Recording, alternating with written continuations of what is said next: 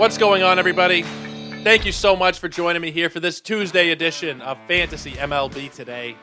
We are a Sports Ethos presentation, of course, and I'm your host, Joe Orico. You can find me on Twitter at JoeOrico99 and also at Ethos Fantasy BB. We're currently in the middle of doing a giveaway. I posted a tweet about an hour ago. We are giving away a free membership for a month. You can choose fantasy, you can choose DFS, or you can choose wagering.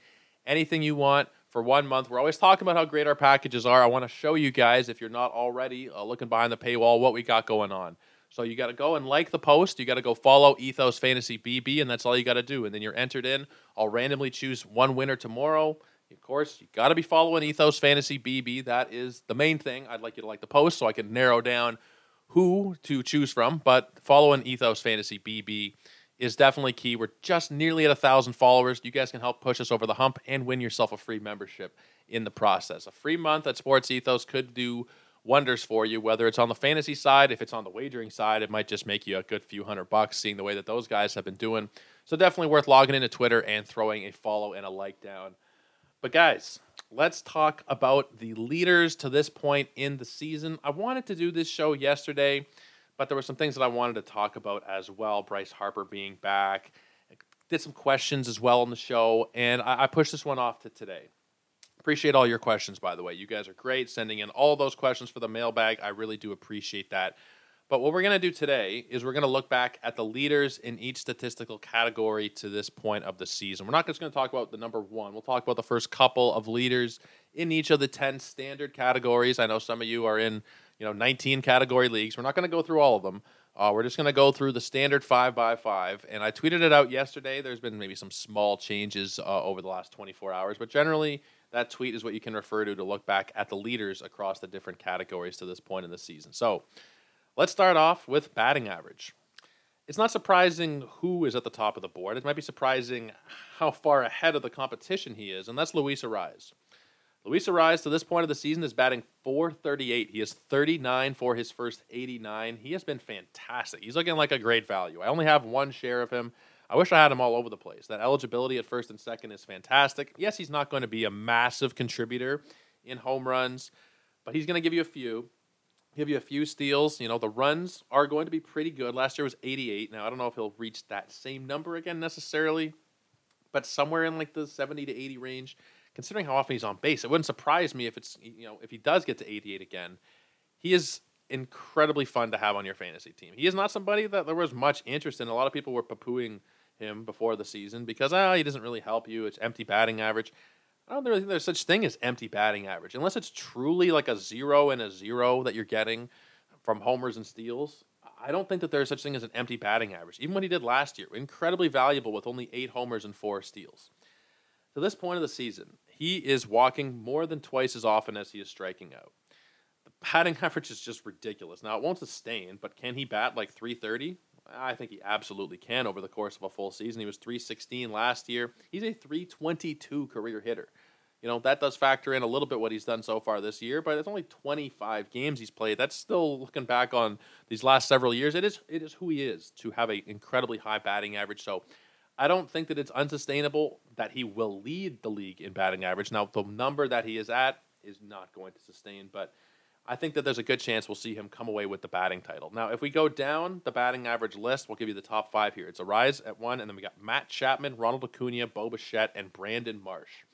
Matt Chapman's not going to be anywhere near the top of this list by the time the season ends. Yes, he has been fantastic. Yes, Matt Chapman is a Blue Jay. Yes, I am a total Blue Jay homer, and I will go out of my way to praise Toronto Blue Jay people wherever I can. And Matt Chapman has been one of the best players in baseball so far this season, but he is not going to bat .379. The BABIP is at .486, which is ridiculously high. If you're not familiar with BABIP, it is batting average on balls in play.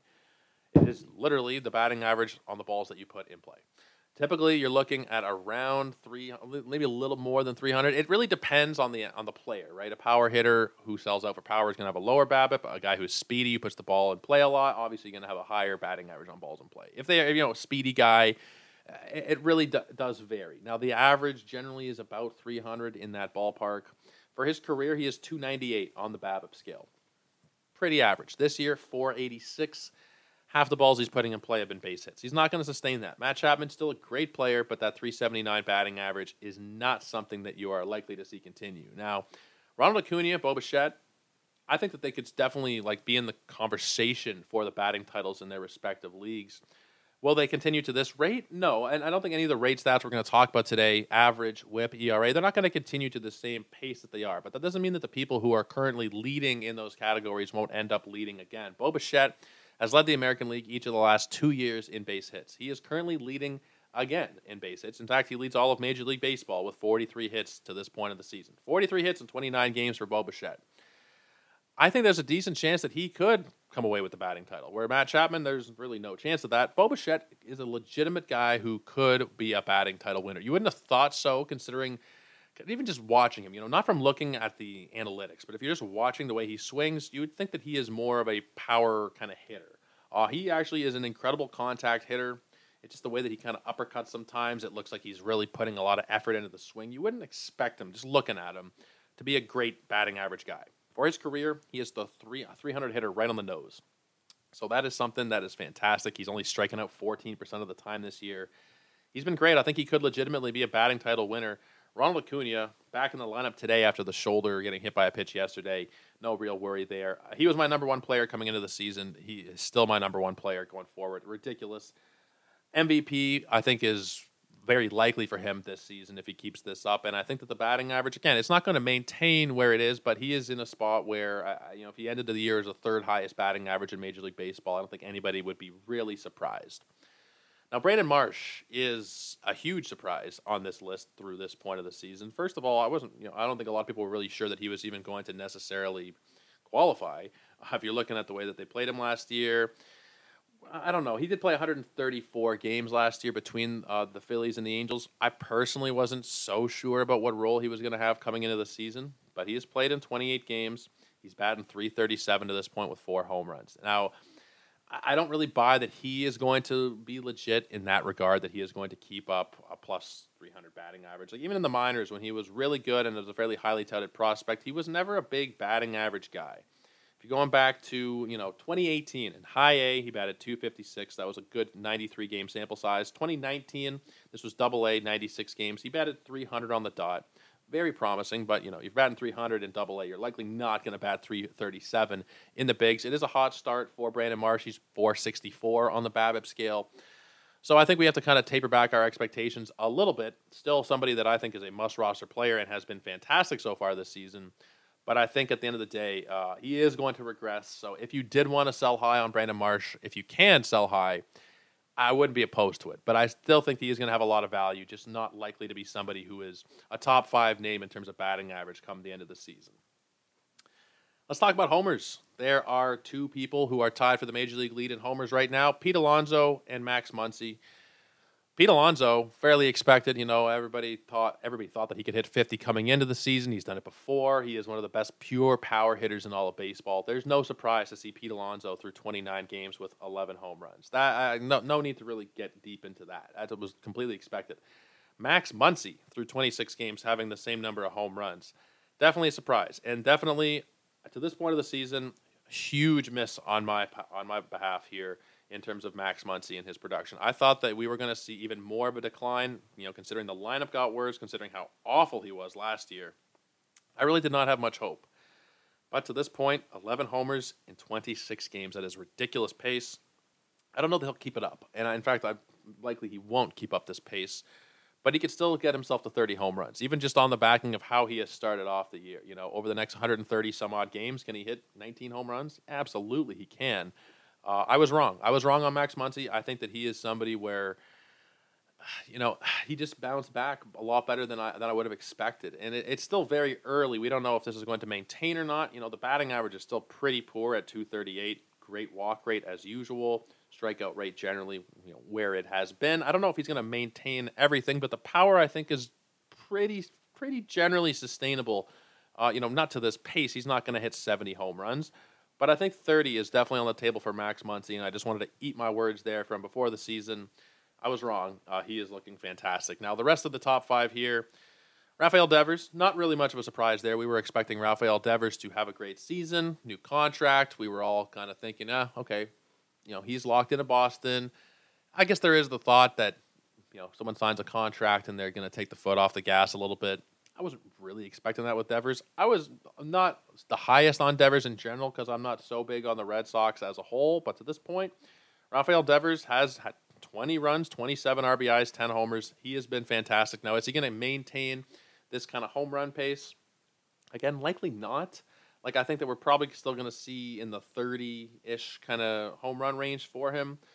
But again, even like what I said earlier, the rate stats aren't going to keep up. Nothing is going to keep up to this pace if you're talking about league leaders. Everybody is going to regress in terms of, the per game stats, whether it's the batting average, whatever it is.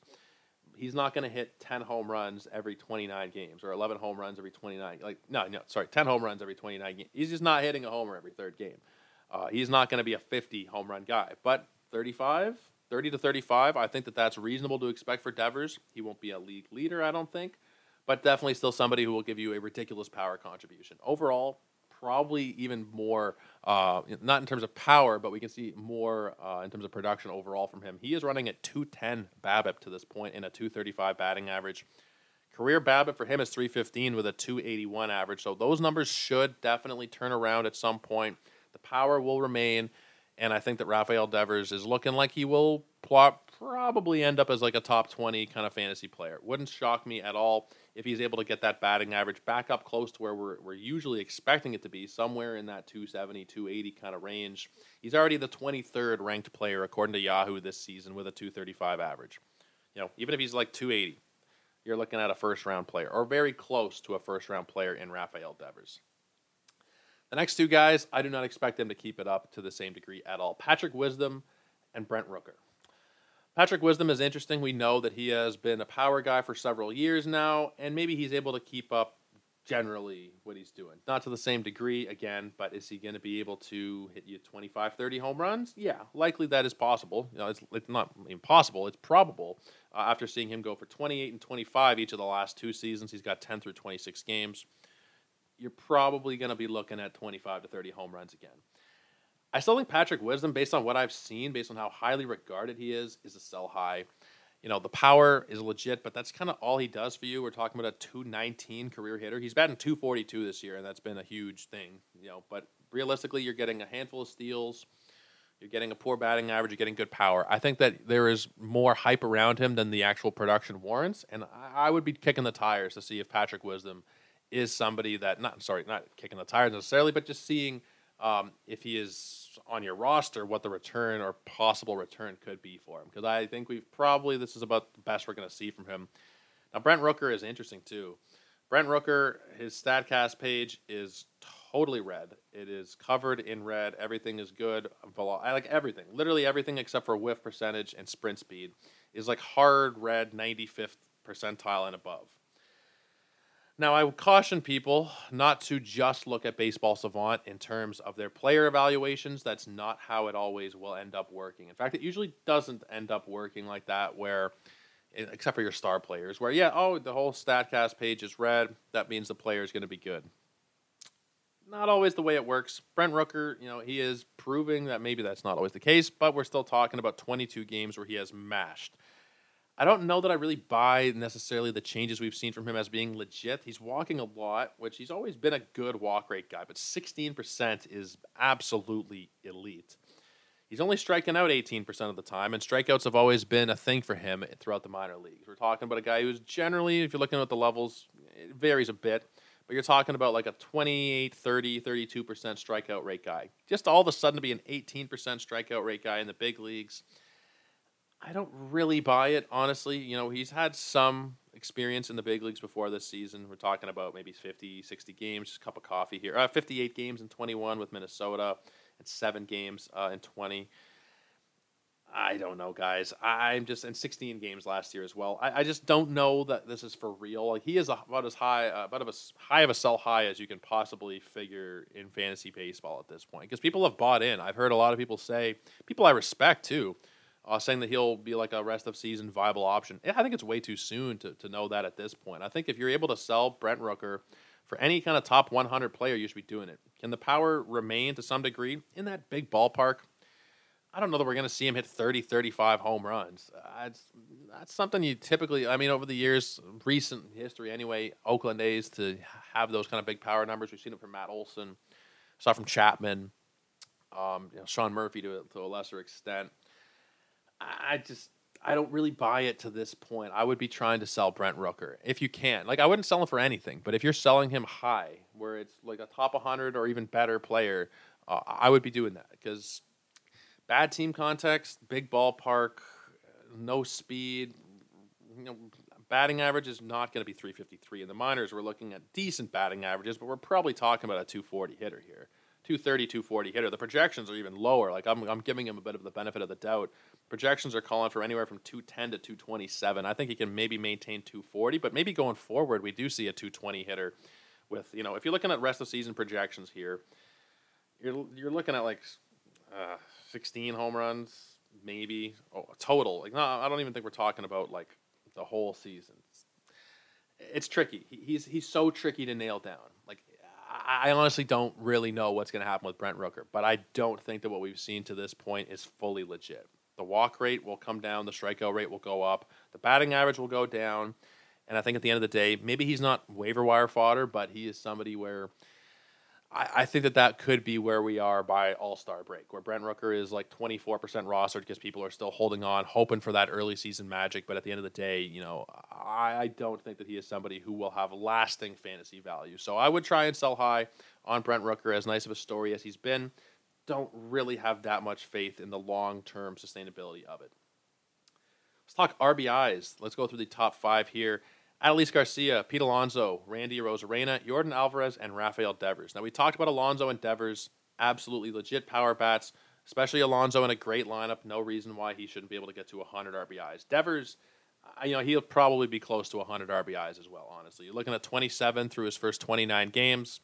100 RBIs is probably going to be on the table here. Now, Adolis Garcia, we're going to talk about him on Thursday because we're going to have Vlad Sedler coming on the show from the FTN podcast. We're going to talk about draft day regrets, April recap. It's going to be a couple different topics, but one of the things we're going to talk about is our players we wish we had more shares of. And one of them, for me, is Adolis Garcia. And I think, honestly, we have to just buy in at this point.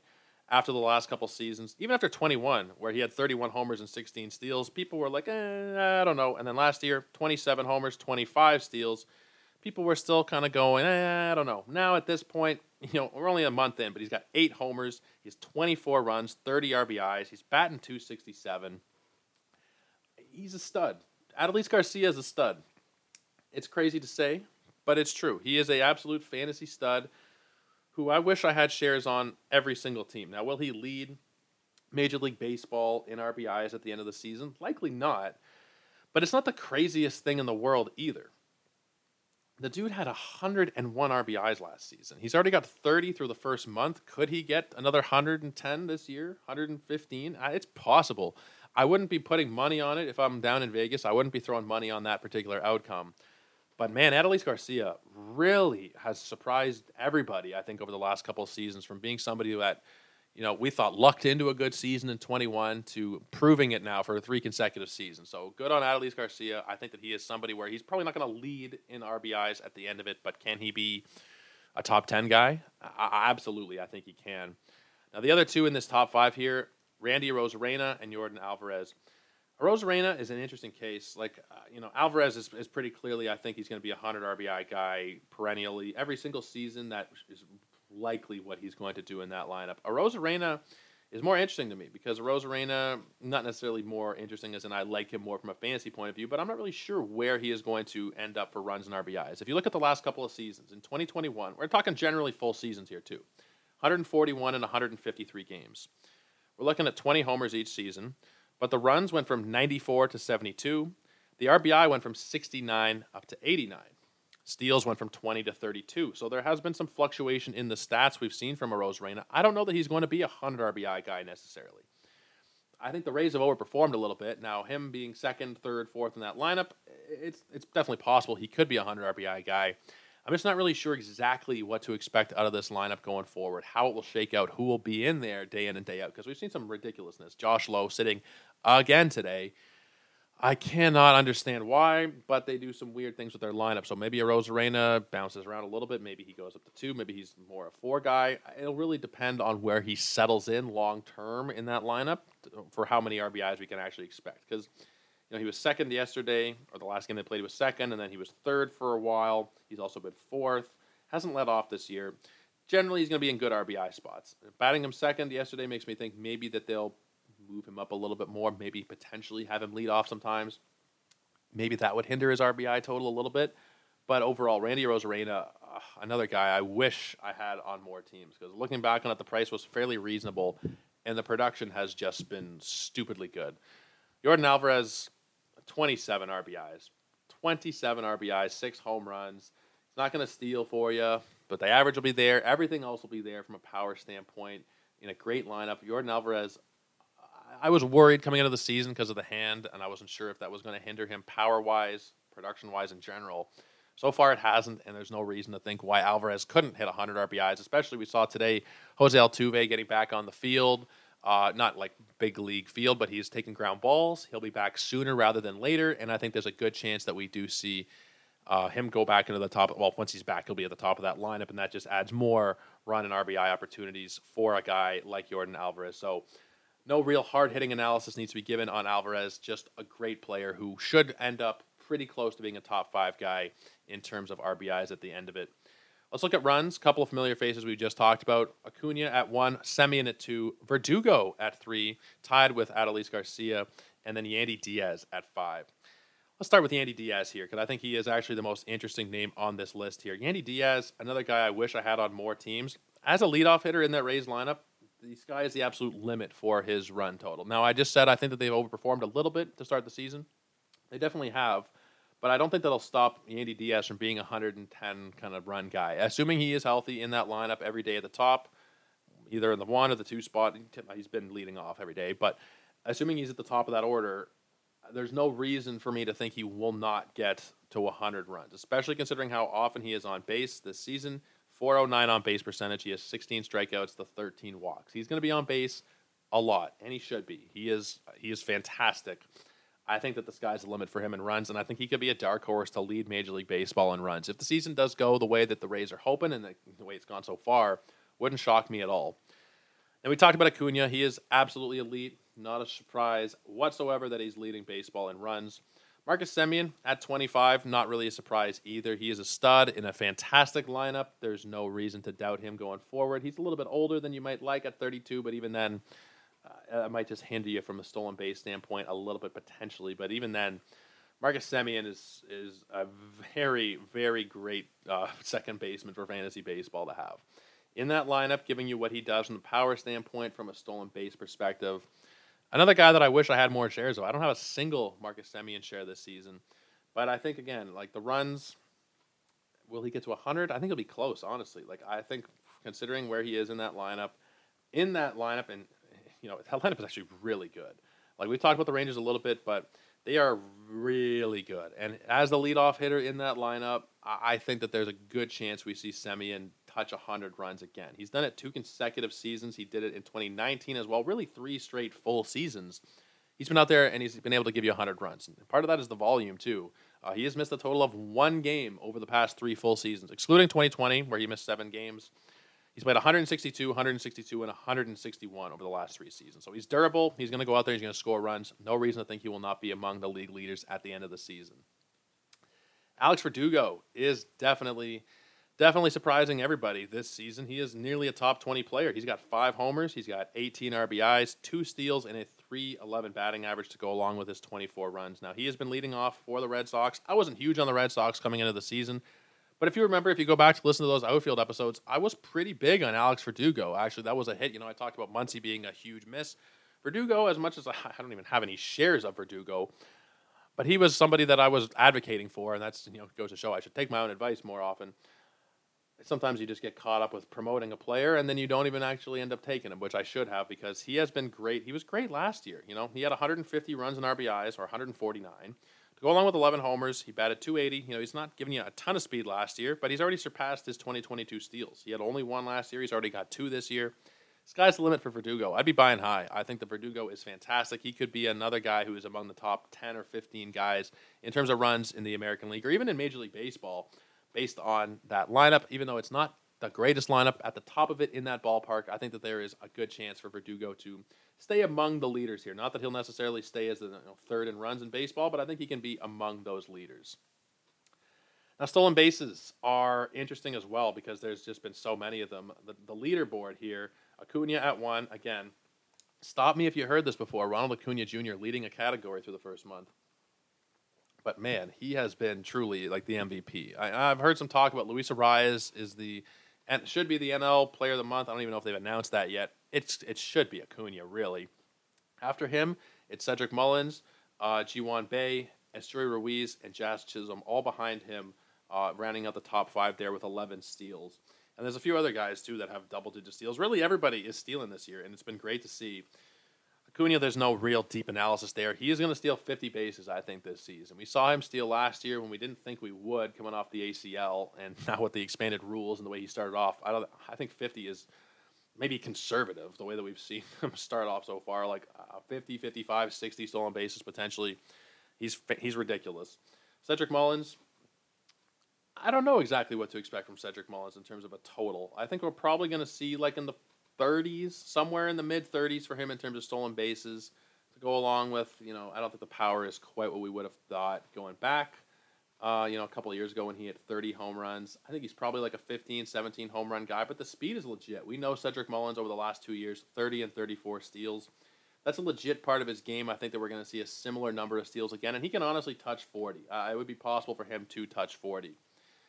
Esteury Ruiz. We know from the minors that Esteury Ruiz is ridiculous. Like his numbers, I'm just pulling them up now. I had them up and then Fangraphs just decided to crash on me there, so forgive me. His stolen base numbers in the minors last year are some of the most gaudy I've seen. Let's just double check and make sure I have it right here. So in 2022, he stole, it was about 25, 23, and 37 bases amongst the different levels of the minors.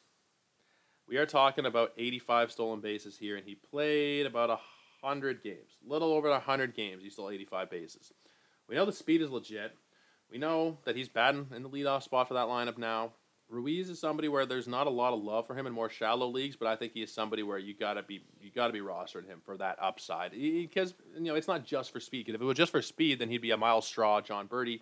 He's a guy where we've seen a little bit of pop in the minors. We've seen good batting averages from him in the minors. So it's not just empty calories necessarily for the steals. Steals will be huge. But I think there'll be a lot more that goes to it than simply the fact that he will be stealing bases. So definitely a huge fan there.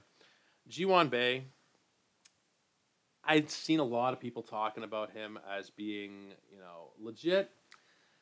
I don't know. I think the Pirates have just generally been really good and way overperformed expectations to this point. I don't know that they're necessarily going to continue that. Bae has been good, but it's pretty much just been from the steals. He does have 2 home runs. I just think people might have overvalued him a little bit. I don't know that he's necessarily going to be somebody that is like a shallow league option the way some people are adding him as. Like he's 46% rostered in Yahoo leagues right now, but he's fluctuating from the top to the bottom of a bad lineup. I know it, you're going to push back on it for sure. I understand. It's a bad lineup, guys. Sorry, it is a bad lineup. There is no two ways about it. They're not a good team. They have had a good start to the season. They are a weak pitching staff. They have Bednar and then pretty much not really much else in that bullpen. And they lost their best player in O'Neal Cruz for the season. Do not be expecting crazy great things out of the Pittsburgh Pirates this season. Ji-hwan Bae, can he be a 15-team league guy? Yeah, but it's pretty much all on the basis of those steals. Will he steal enough bases to make it worthwhile in a shallow format? I don't think so. I think he'll be more of a 25 steal kind of guy in a year where 25 steals doesn't really move the needle as much as we might hope it does when we're already looking at like 7 guys with double digits for the first month. Don't know that he's necessarily going to cut it in your shallow leagues. Can the steals be kind of legit? Maybe. But I think that's going to be pretty much all that he is giving you this season for fantasy. I don't expect there to be that much else that Ji-hwan Bae is really going to be putting up there for you. Now, Jazz Chisholm, he rounds out that top 5. He's got 11 steals in 26 games. He is somebody where I can believe it. I can believe Jazz Chisholm is going to keep up that pace and even and then some He had 12 steals last year in 60 games. He's got 11 in his first 28. We know the power is good. We know the batting average isn't going to be great. But when you're talking about the whole product put together, Jazz Chisholm is going to probably end up as like a top 30 player, top 40 player maybe at worst once he really fully figures everything out. And he already pretty much has. If you look at the last week, 2 homers, 4 steals. He had back-to-back games with double steals.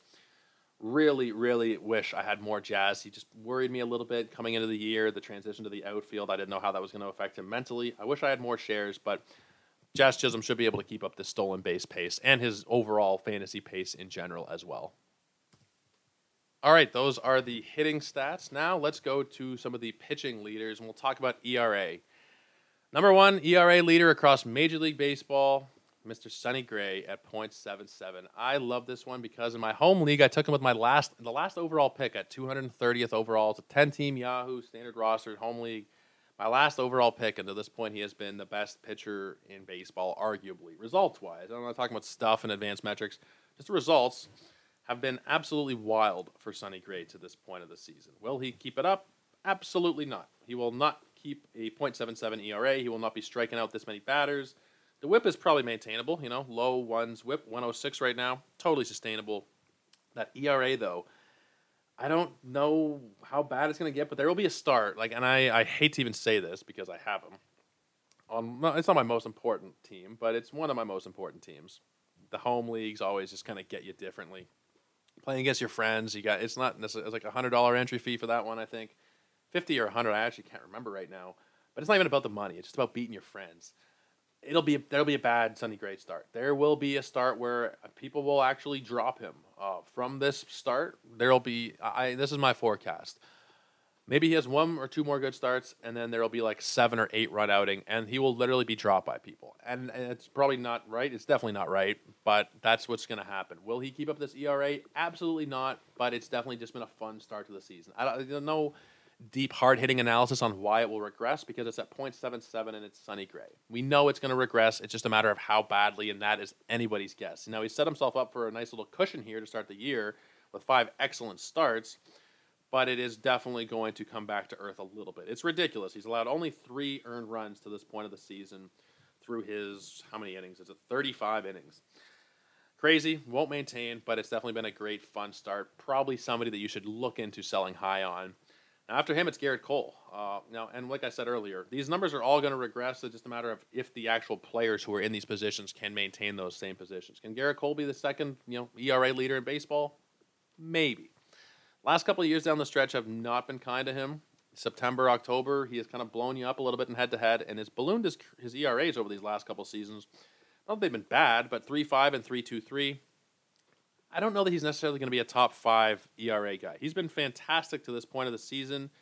Will he keep it up, though? I'm not 100% sure. Not that I'd be selling or doing anything, especially with the way that pitchers have been so volatile. You kind of got to hold on to a guy like Cole, especially because I don't know how much higher you're going to sell him than what you actually paid for him. But I think that he'll probably hit the regression monster pretty soon. Shout out to Mike Kurland. If you guys are on Twitter, you've been seeing Mike Kurland do these regression monster posts. We'll see one eventually for Garrett Cole, and we'll see one for Sonny Gray. It's just a matter of when and how bad it will be. It'll obviously be better long-term result for Garrett Cole, but they're both due for some regression. And so is this next guy here. As much as I love him, Justin Steele is number 3 in Major League Baseball in ERA at this point, 149 through his first 6 starts. Again, I don't know how necessarily sustainable it is. Justin Steele has been good now for a while. Like going back to the All-Star break last season, roughly, he's been one of the best pitchers in baseball. Pitching for the Cubs, I don't know that that's necessarily going to do that much for you. He's outperforming the advanced metrics, not by a lot. They're still pretty good, but you're looking at that 149 ERA compared to like a 323 xERA, 342 FIP. He's going to come back to earth a little bit. He'll still be a viable option, but another guy where you might want to consider selling high on him a little bit. And these next 2 guys, I think that they're fairly sustainable what they are doing. Luis Castillo, and Shohei Ohtani. I don't know if they're going to maintain the exact same rates at 1.82 and 1.85 ERAs, but I think if you're looking at end of season ERA rankings, could Castillo be 4th? Could Ohtani be 5th? Yeah, I think so. Castillo, to this point of the season, has been dominant. I've seen not a lot of his actual outings. I've seen more on the highlight side, but his bad start so far this year, I guess it would be the Toronto one, where he went 5 innings, gave up 2 earned runs. Like, that's a bad start from Castillo. I I think we were all a little bit too low on him heading into the year. He could be a dark horse AL Cy Young candidate. Shohei Ohtani, there's just not enough you could even say about the guy at this point. He is ridiculous. On the mound, he is honestly maybe better than he is at the plate at this point. 4-0 with a 1.85 ERA, a .82 whip, 46 Ks in 34 innings. Shohei is ridiculous. I think that he is somebody where there's definitely room for him to be a top 5 ERA kind of guy going forward. There's no selling. There's no doing anything. If you want to sell him, then you'd get a king's ransom for him. But I just don't know that you can even properly get value. And it also does depend on your league. If you are in a league where there's 2 Ohtanis, it's very different. If you want to just sell the Ohtani pitcher version and sell high on them, because there is this elevated injury risk, yeah, I could see you doing that. I don't know that I'm necessarily going to be doing that, but I could understand the argument for wanting to sell on an Ohtani just because there is inherently more risk because he is playing both sides of the ball. But I do think that at the end of the day, we'll still see him as like a top 5 ERA guy, and he could very well be number 1 across all Major League Baseball in ERA. Wouldn't shock me at all, but let's talk about strikeouts. No surprise to anybody, Spencer Strider is the leader in strikeouts. I put a small bet, Bet365 before the season. Not that I'm a wagering guy, not that you should listen to me for gambling advice really ever. But I put a bet on Spencer Strider to lead Major League Baseball in Ks. I think it was a fairly modest bet, $10 or something like that. But good enough odds where I was happy to do it. And at this point, 57 strikeouts for Strider in 35 innings. He's been unreal. And he had his kind of, his bad start the other night. It was the regression Strider. 4 earned runs in 5 innings against the Mets. He still struck out 8. If there's anything you got to worry about with Strider, maybe it's the control a little bit this season. Walking maybe too many batters. Let me just take a look. It's 14 walks through 35 innings. I'm not nearly smart enough to do that in my head to figure out the walk rate. So let me just see what it feels like. It's a little bit high. I feel like it's probably close to 10%. Let's just double check what that is. It is 10.1%. Maybe I am a math guy after all. But no, seriously, Spencer Strider, there's nothing to worry about in terms of his Ks. If we're looking at just this category here, strikeouts are about the safe. He's about the safest bet. If you're looking at any category in anything of baseball, who is a safe bet to give you any individual category? Strider and strikeouts are about as closely aligned as you can possibly imagine. He has been fantastic. No reason to think he won't keep it up, especially if that start the other day is a quote-unquote bad outing from him. Kevin Gausman at number 2, 54 Ks through 38 innings. I don't know if he'll keep up this exact same pace, but I think he can be close to it. He's giving you double-digit strikeouts very consistently. He wasn't really doing that so much down the stretch last year, but he's done it in 3 of the last 4 outings. 11 versus Detroit, 11 versus the Yankees, 13 versus Seattle. Dark horse Cy Young candidate. I had him ranked as my number 9 pitcher heading into the year, and I worry that I might have been a little bit too low. Not even really a dark horse Cy Young candidate, but somebody that could just be a Cy Young candidate. He's just that good at this point. Zach Gallen. Another scoreless streak from Zach Gallen. He did it last year from August the 8th until September the 4th. He had 6 consecutive starts without giving up a run. He has now done it in 4 straight outings this season. Zach Gallen is just incredibly good. He had 2 bad starts to the year, San Diego and Los Angeles, and people were turning on him. I understand it kind of a little bit, maybe. Honestly, not really. People just will look at whatever's right in front of their face and not really, go beyond the stats for whatever reason. But Zach Gallen, he is remarkably talented. He is somebody where, he had a bad 2021 and people were kind of down on him for that. It's the only time in his career over any sample size of the bigs that he's ever had an ERA above 4. Last year it was 2.54. To this point, 2.15, and those strikeouts have really, really flourished this season so far. Will he keep up the same pace? I don't know that he'll keep up the exact same strikeout pace necessarily. It might dip back down a little bit. I don't know if he's going to be like top 5 overall strikeout guy. Maybe if he gets there in volume.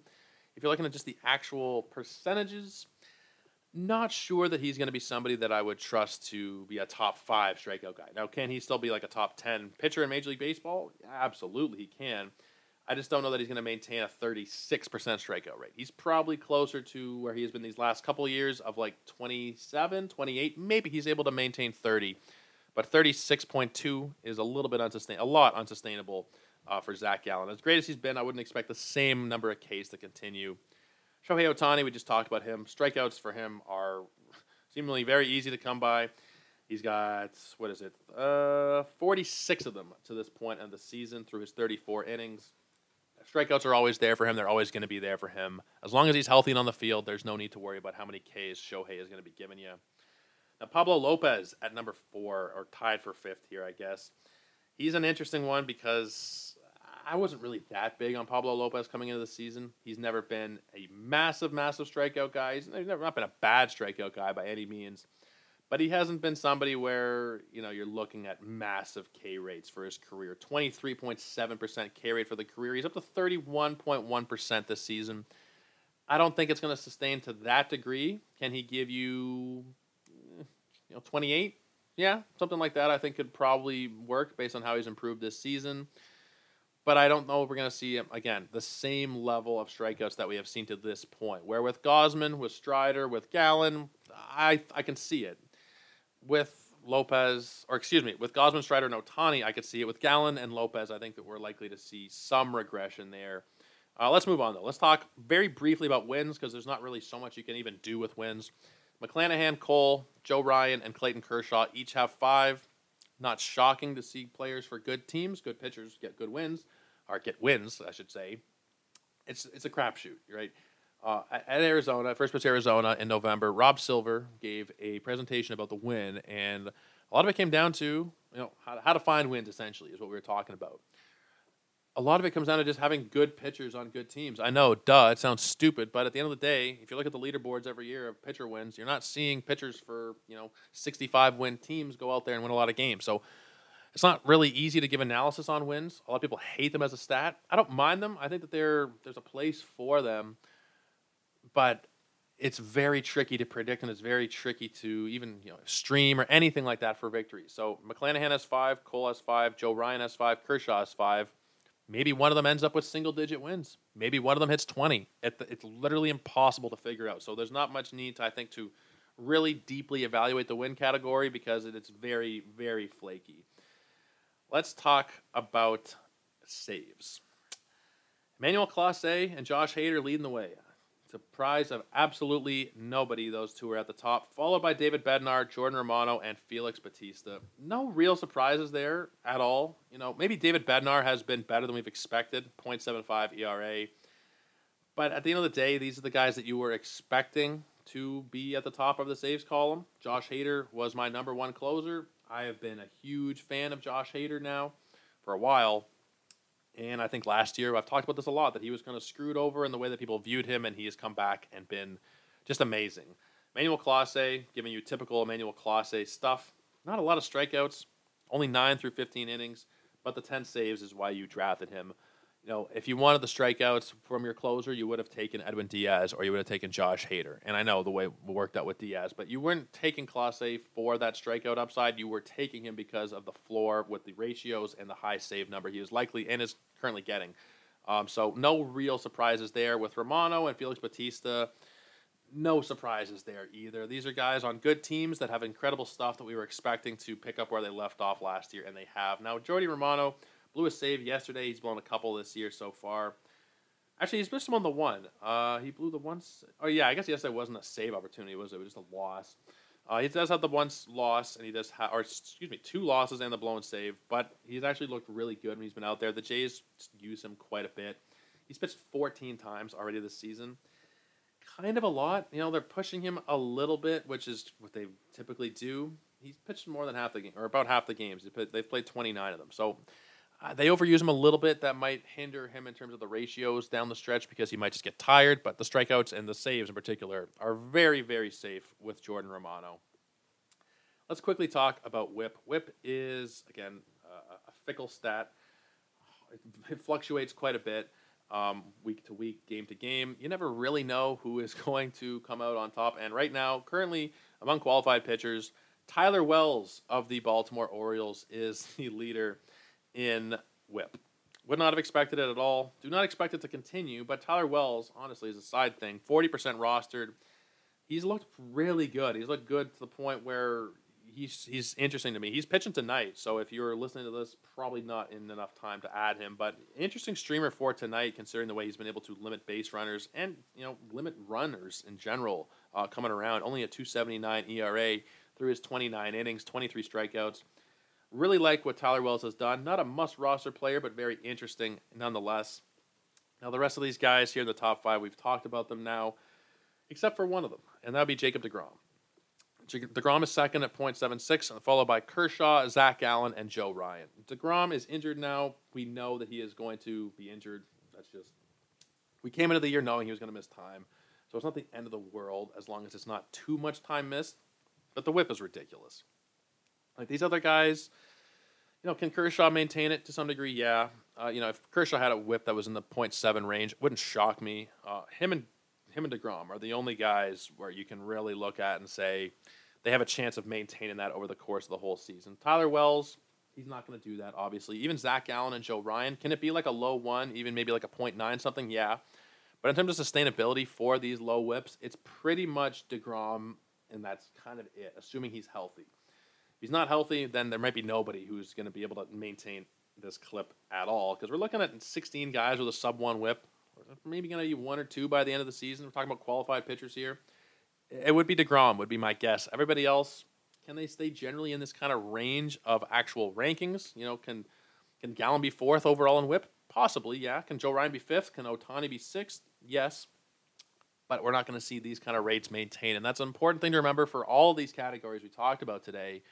You're not going to see any of them maintained to the same degree that we have to this point of the season. Whether it's home run rate, whether it's strikeouts, whether it's, wins, nothing is going to – you can't prorate anything we've seen over the course of the season and say, oh, yeah, Muncy has 11 homers in 28 games, so he's probably hitting 65 this year. No.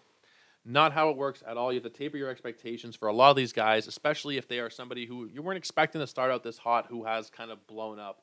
But, guys, I'm going to leave you there. That is our review of the top 5 in each of the 10 standard roto categories. Again, hit me up on Twitter with any questions, comments, concerns, anything like that. Questions for Vlad Sedler, because he will be on the show on Thursday afternoon. That one will be out Thursday evening at some point. We're going to be talking about draft day regrets, looking back on April as a whole a little bit. So reach out to me or to Vlad if you got any questions for that show. Of course, go ahead and follow Ethos Fantasy BB, ETHOS Fantasy BB over on the Twitter. And go ahead and like our recent post and drop a follow, because you can win yourself a free membership for a month over at Sports Ethos, whether it is on the wagering side, the DFS side, or one of our fantasy passes. Definitely be checking it out. It takes 2 seconds to go like a tweet, and you could end up making yourself some money out of it, or winning your fantasy season in the process. But guys, really appreciate you hanging out. Let me know with a rating and review what you think of the show here. 5 stars really does help. It shouldn't help as much as it does, but it really does help the show to get seen by more people. So make sure you are clicking that 5-star, letting us know what you think of the pod. But that's enough rambling from me. You'll see me again tomorrow, and we will talk about today's games and do more of a standard show. Wanted to mix it up a little bit today, but we'll be back to the usual format tomorrow. Guys, have a great night. Take care. See you tomorrow. And cheers.